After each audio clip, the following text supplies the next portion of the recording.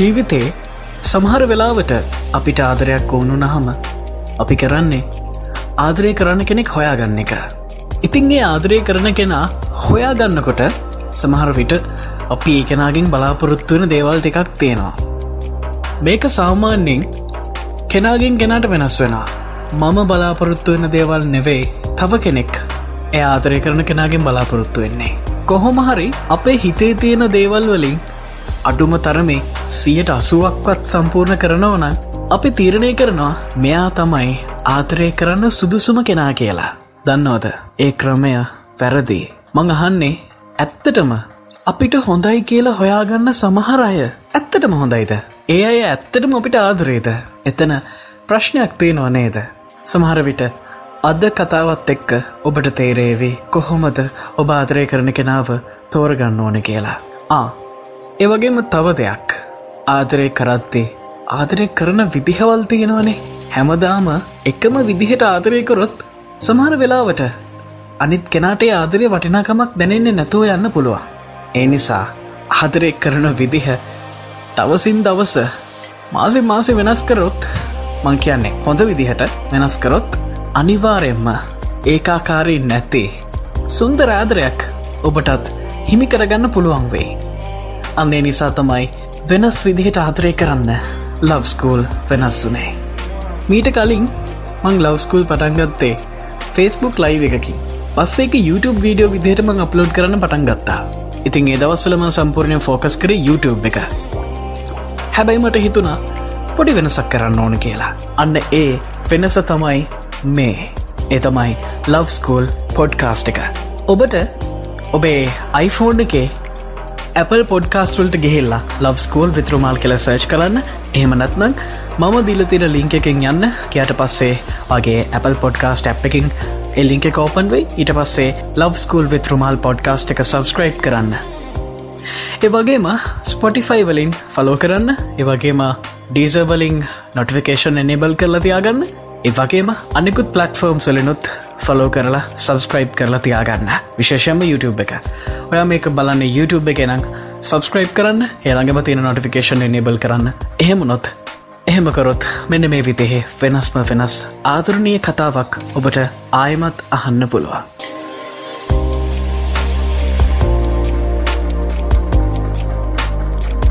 එයාගේ මගේ ආදර කතාව ඉවරුනේ මීට මාසෙකට කලින්. හැබැයි ඒ තීරණය ගන්න එක නම් හිතපු තරම් ලේසි වුණේ නෑ. වෙන කරන්න දෙයක් නැතිම තැන තමයි ඒ තීරණය ගත්තේ අපි. මං කොළඹ පෞද්ගලික විශ්වවිද්‍යාලයක පළවෙනි වසර ඉගෙන ගන්නවා. මට එයාව මුලින්ම හම්බුනේ අපේ කැම්පස් එකේ ඔරියන්ටේෂන් එක දවසේ. එයා හරිම හැන්සම්. ඒ වගේම හරිම දඟකාරයි. එයාගේ දඟකාරකම, හිතුවක්කාරකම මගේ හිතට ගොඩක් තදින්ම කාවැදුනා. ඒ නිසාද මන් දන්නේ පිස්සියෙක් වගේ මං එයාගේ පස්සෙන්ම ගියා. එයා අපේ කැම්පස් එකේ ගොඩක් ප්‍රසිද්ධ කෙනෙක්. කෙල්ලෝ ටිකක් සෙට් වුණ වෙලාවටත් ගොඩක්ම කතා වෙන්නේ එයාගේ ෆැෂන් ගැන හිතන කොල්ලෙක්. සරල කෙනෙක් වගේ පෙනුනත් ඇතුලෙන් ගොඩක් සංකීර්ණ කෙනෙක්. මාත් ආස කරේ ඒ වගේ කෙනෙක්ට ආදරය කරන්න. මොකද මම කැමති උනේ නෑ කවදාවත් එක රාමුවකට හිර වෙලා ආදරය කරන්න. මට වුණුනේ නිදාසේ ආදරය කරන්න. ඉතින් මට හිතුණා එයා තමයි නිදහසේ ආදරය කරන්න පුළුවන් එකම කොල්ලා කියලා. සමහර විට ඒක මගේ මෝඩකම වෙන්නේ නැති. මම පටන් ගත්තා අලුත් ජීවිතයක්. එයාට විතරක් ආදරය කරන්න. හිතේ ආදරේ තිබ්බත් ඒක කියන එක ටෙලිඩ්‍රාමා වල පෙන්නනවා වගේ, නවකතා පොත්වල තියෙනවා වගේ හරිම සුන්දර අත්දැකීමක් නෙවෙයි. ඒ තරම් භයානක අති බිහිසුණු අත්දැකීමක් තවත් නැති තරම්. ඇත්තම කිව්වොත් එයාගේ ෆෝන් නම්බර් එක ගන්නත් මම මාර කට්ටක් කෑවා. නම්බර් එක අරගෙන අපි ටික දවසක් මැසේජ් කරා. පස්සේ අපි කෝල් කරන්න පුරුදු වුණා. කැම්පස් එකේ හිටපු ලස්සනම කොල්ලෙක් හින්දා තවත් කෙල්ලෝ කොල්ල ගැන ඇහැගහගෙන හිටියේ. වැඩි ඕනේ කොල්ලත් එක්ක මැසේජ් කරන්න පටන් ගත්ත දවසේ ඉඳලම අපේ බැච් එකේම කෙල්ලෝ කීප දෙනෙක් මාත් එක්ක කතා කරන්න නැතුව ඇරියා. කොහොම වුණත් කැම්පස් එකේ ඉන්න ෆේමස්ම කොල්ලත් එක්ක මැසේජ් කරන්න පුළුවන් වුණ එක ගැන මම සතුටු වුණා. ගොඩක් වෙලාවට මම කැම්පස් එකේදී රැග් වෙනවා. මොකද මම ටිකක් මිටි. ඒ වගේම ටිකක් අහිංසක පාටයි. ඒ නිසා ඉතින් හැමෝම රැග් එකට අල්ලගන්නේ මාව. දවසක් සීනියර් කෙනෙක් මට රැග් එකක් දුන්නා. රැග් එක මොකක්ද කියලා නම් කියන්න බෑ. ටිකක් අපිරි හිතන රැග් එකක්. මේක දැකපු අපේ පැච් එකේ කෙල්ලෝ ටික මගේ ෆොටෝස් අරගෙන ඒ ෆොටෝස් හැම තැනම පෝස්ට් කරලා ෂෙයා කරලා ඒ විතරක් නෙවෙයි සමහර ඒවා print out අරගෙන ක්ලාස් එක වටේ අලවලත් ගිහිල්ලා. එදා නම් මට මාරම දුකයි. ඒ වගේම මාරම කේන්ති. කාට කියන්නද? එදා මගේ හොඳම යාළුවත් කැම්පස් එකට ආවේ නැහැ. මම මොකද කරන්නේ? මං කොරිඩෝ එක ළඟට වෙලා අඬ හිටියා. අන්න ඒ වෙලාවේ තමයි උඩ ඉන්න දෙයියෙක් වැඩියා වගේ එයා මාව හොයාගෙන ආවේ. මං එයාට විස්තරේ කිව්වා. එයා මාව බුලින් කරපු හැමෝටම ගිහිල්ලා බැන්නා. ඩක් හිතන්නකෝ. කැම්පස් එකේ ඉන්න ලස්සනම කොල්ලෙක් ගිහිල්ලා මාව රැග් කරපු සීනියර් අක්කලා ටිකට හොඳ වයින් කියනකොට මොන වගේ සතුටක්ද දැනෙන්නේ කියලා. ඒ සතුට මං වින්දා. අන්න එදා තමයි මගේ හිතේ එයා ගැන තිබුණ ආදරේ මුල්ම වතාවට මං එයාට කිව්වේ. ඇත්තටම මං හිතුවේ ඒක කිව්වට පස්සේ එයා මාව ගණන් ගන්න එකක් නෑ මං තවත් රැග් වෙයි කියලා. හිතේ පොඩි චකිතකුත් තිබ්බා. කොහොමුණත් මම එයාගෙන් ඒක අහපු ගමම්ම එයා මට හා කිව්වා. ඒ වගේම එයත් මට හොරෙන් වගේ ආදරය කරා කියලත් එයා මට කිව්වා. අපි ආදරය කරන්න පටන් ගත්තා. අපි විනෝද වුණා, ඇවිදින්න ගියා යාළුවොත් එක්ක. එයාගේ මගේ මේ ආදර සම්බන්ධෙට විරුද්ධ ගොඩක් අය කැම්පස් එක ඇතුළෙම හිටියා. පැච් එකේ ඉන්න ගර්ල්ස්ලා විතරක් නෙවෙයි, අපිට වඩා සීනියර් ගර්ල්ස්ලා පවා අපේ ආදරයට ඊර්ෂ්‍යා කරා. දවසක් මාව හම්බ වෙන්න කෙනෙක් ආවා. ඒ වෙන කවුරුවත් නෙවෙයි, එයාගේ අම්මා. ඇවිල්ලා මට තදින්ම අවවාද කරා සම්බන්ධය නතර කරන්න කියලා. ඇත්තම කියනවා නම් එයාලා ටිකක් පෝසත් පවුලක්. ගොඩාක්ම පෝසත් කෙනෙකුත් නෙමෙයි. නමුත් අපිට වඩා ගොඩක් දේවල් එයාලට තිබුණා. ඒ නිසා එයා කිව්වා මේ සම්බන්ධය නතර කරලා දාන්න කියලා. මං කොහොමද ආදරය කරපු කෙනාව එක පාරටම අමතක කරලා දාන්නේ? මේක මට දරා ගන්න බැරි දුකක් වුණා. දවස ගානේ ආගේ අම්මා මට කෝල්ස් අරගෙන බනින්න පටන් ගත්තා. බැරිම තැන මං සිම් එකත් මාරු කරා. මං වෙනස් වුණා. එහෙම වෙන්න සිද්ධ වුණා මට. මට එයා ඉස්සරහා අමුතුම විදිහේ චරිතයක් රඟපාන්න සිද්ධ වුණා. මං එයාට ඔප්පු කරා මං එයාට ආදරය කරන්නේ නැහැ කියලා. දන්නවද? මං ඒක කරේ හිතකින් නෙවෙයි. මං කොහොමද එහෙම කරන්නේ? මං එයාට ගොඩක් ආදරය කරා.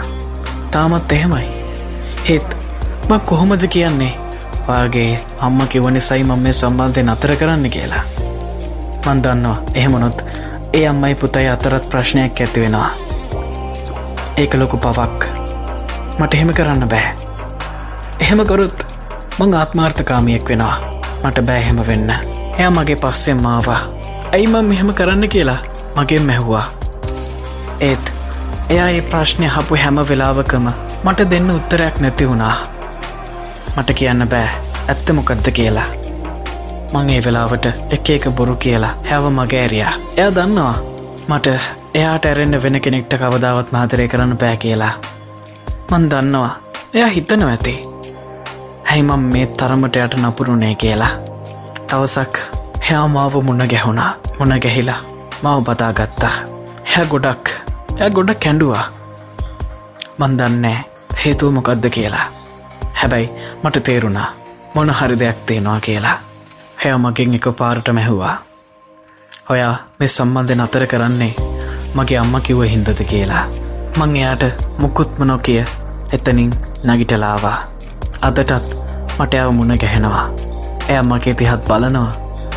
මං එයාගේ දිහාත් බලනවා. එච්චරයි. එතනින් එහාට කිසිම දෙයක් ආයෙමත් අපි අතර ඇති වෙන එකක් නෑ.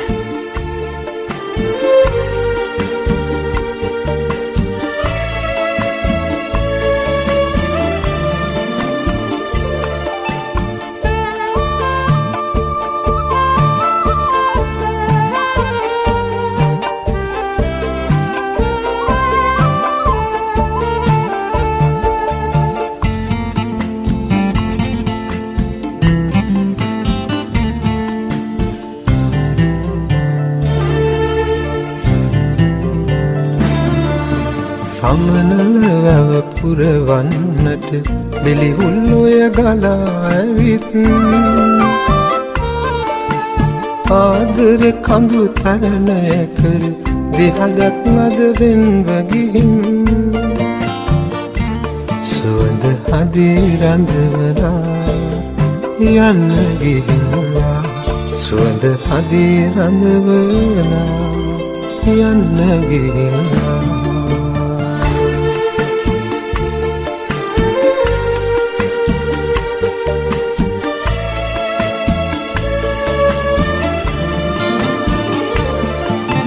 පහන් තරුව පාවිත් ඔබන බව පවසන විට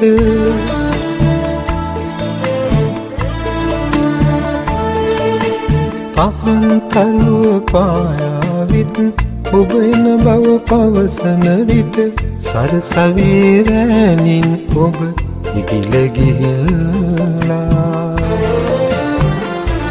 සුවඳ හදේ රඳවලා යන්න ගිහිල්ලා සුවඳ හදේ රඳවලා යන්න ගිහිල්ලා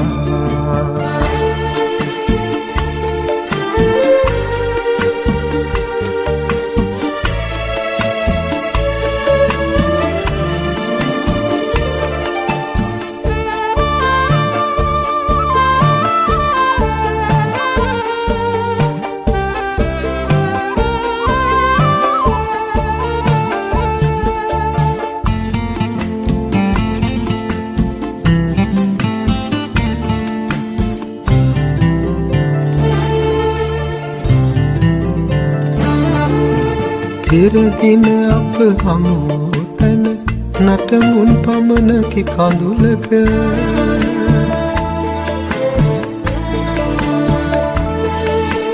පෙරදින අප හමු තැන නටමුන් පමණකි කඳුලක කඳු අතරේ වලාරුදක ඔබ සැඟවීලා සුවඳ හදේ රඳවලා යන්න ගිහිල්ලා සුවඳ හදේ රඳවලා යන්න ගිහිල්ලා සමනල වැව පුරවන්නට බිලිහුල්ලුය ගලා ඇවිත් ආදර කඳු තරණය කර දෙහදක් මද වෙන්ව ගිහින් සුවඳ හදේ රඳවලා යන්න ගිහිල්ලා සුවඳ හදේ රඳවලා යන්න ගිහිල්ලා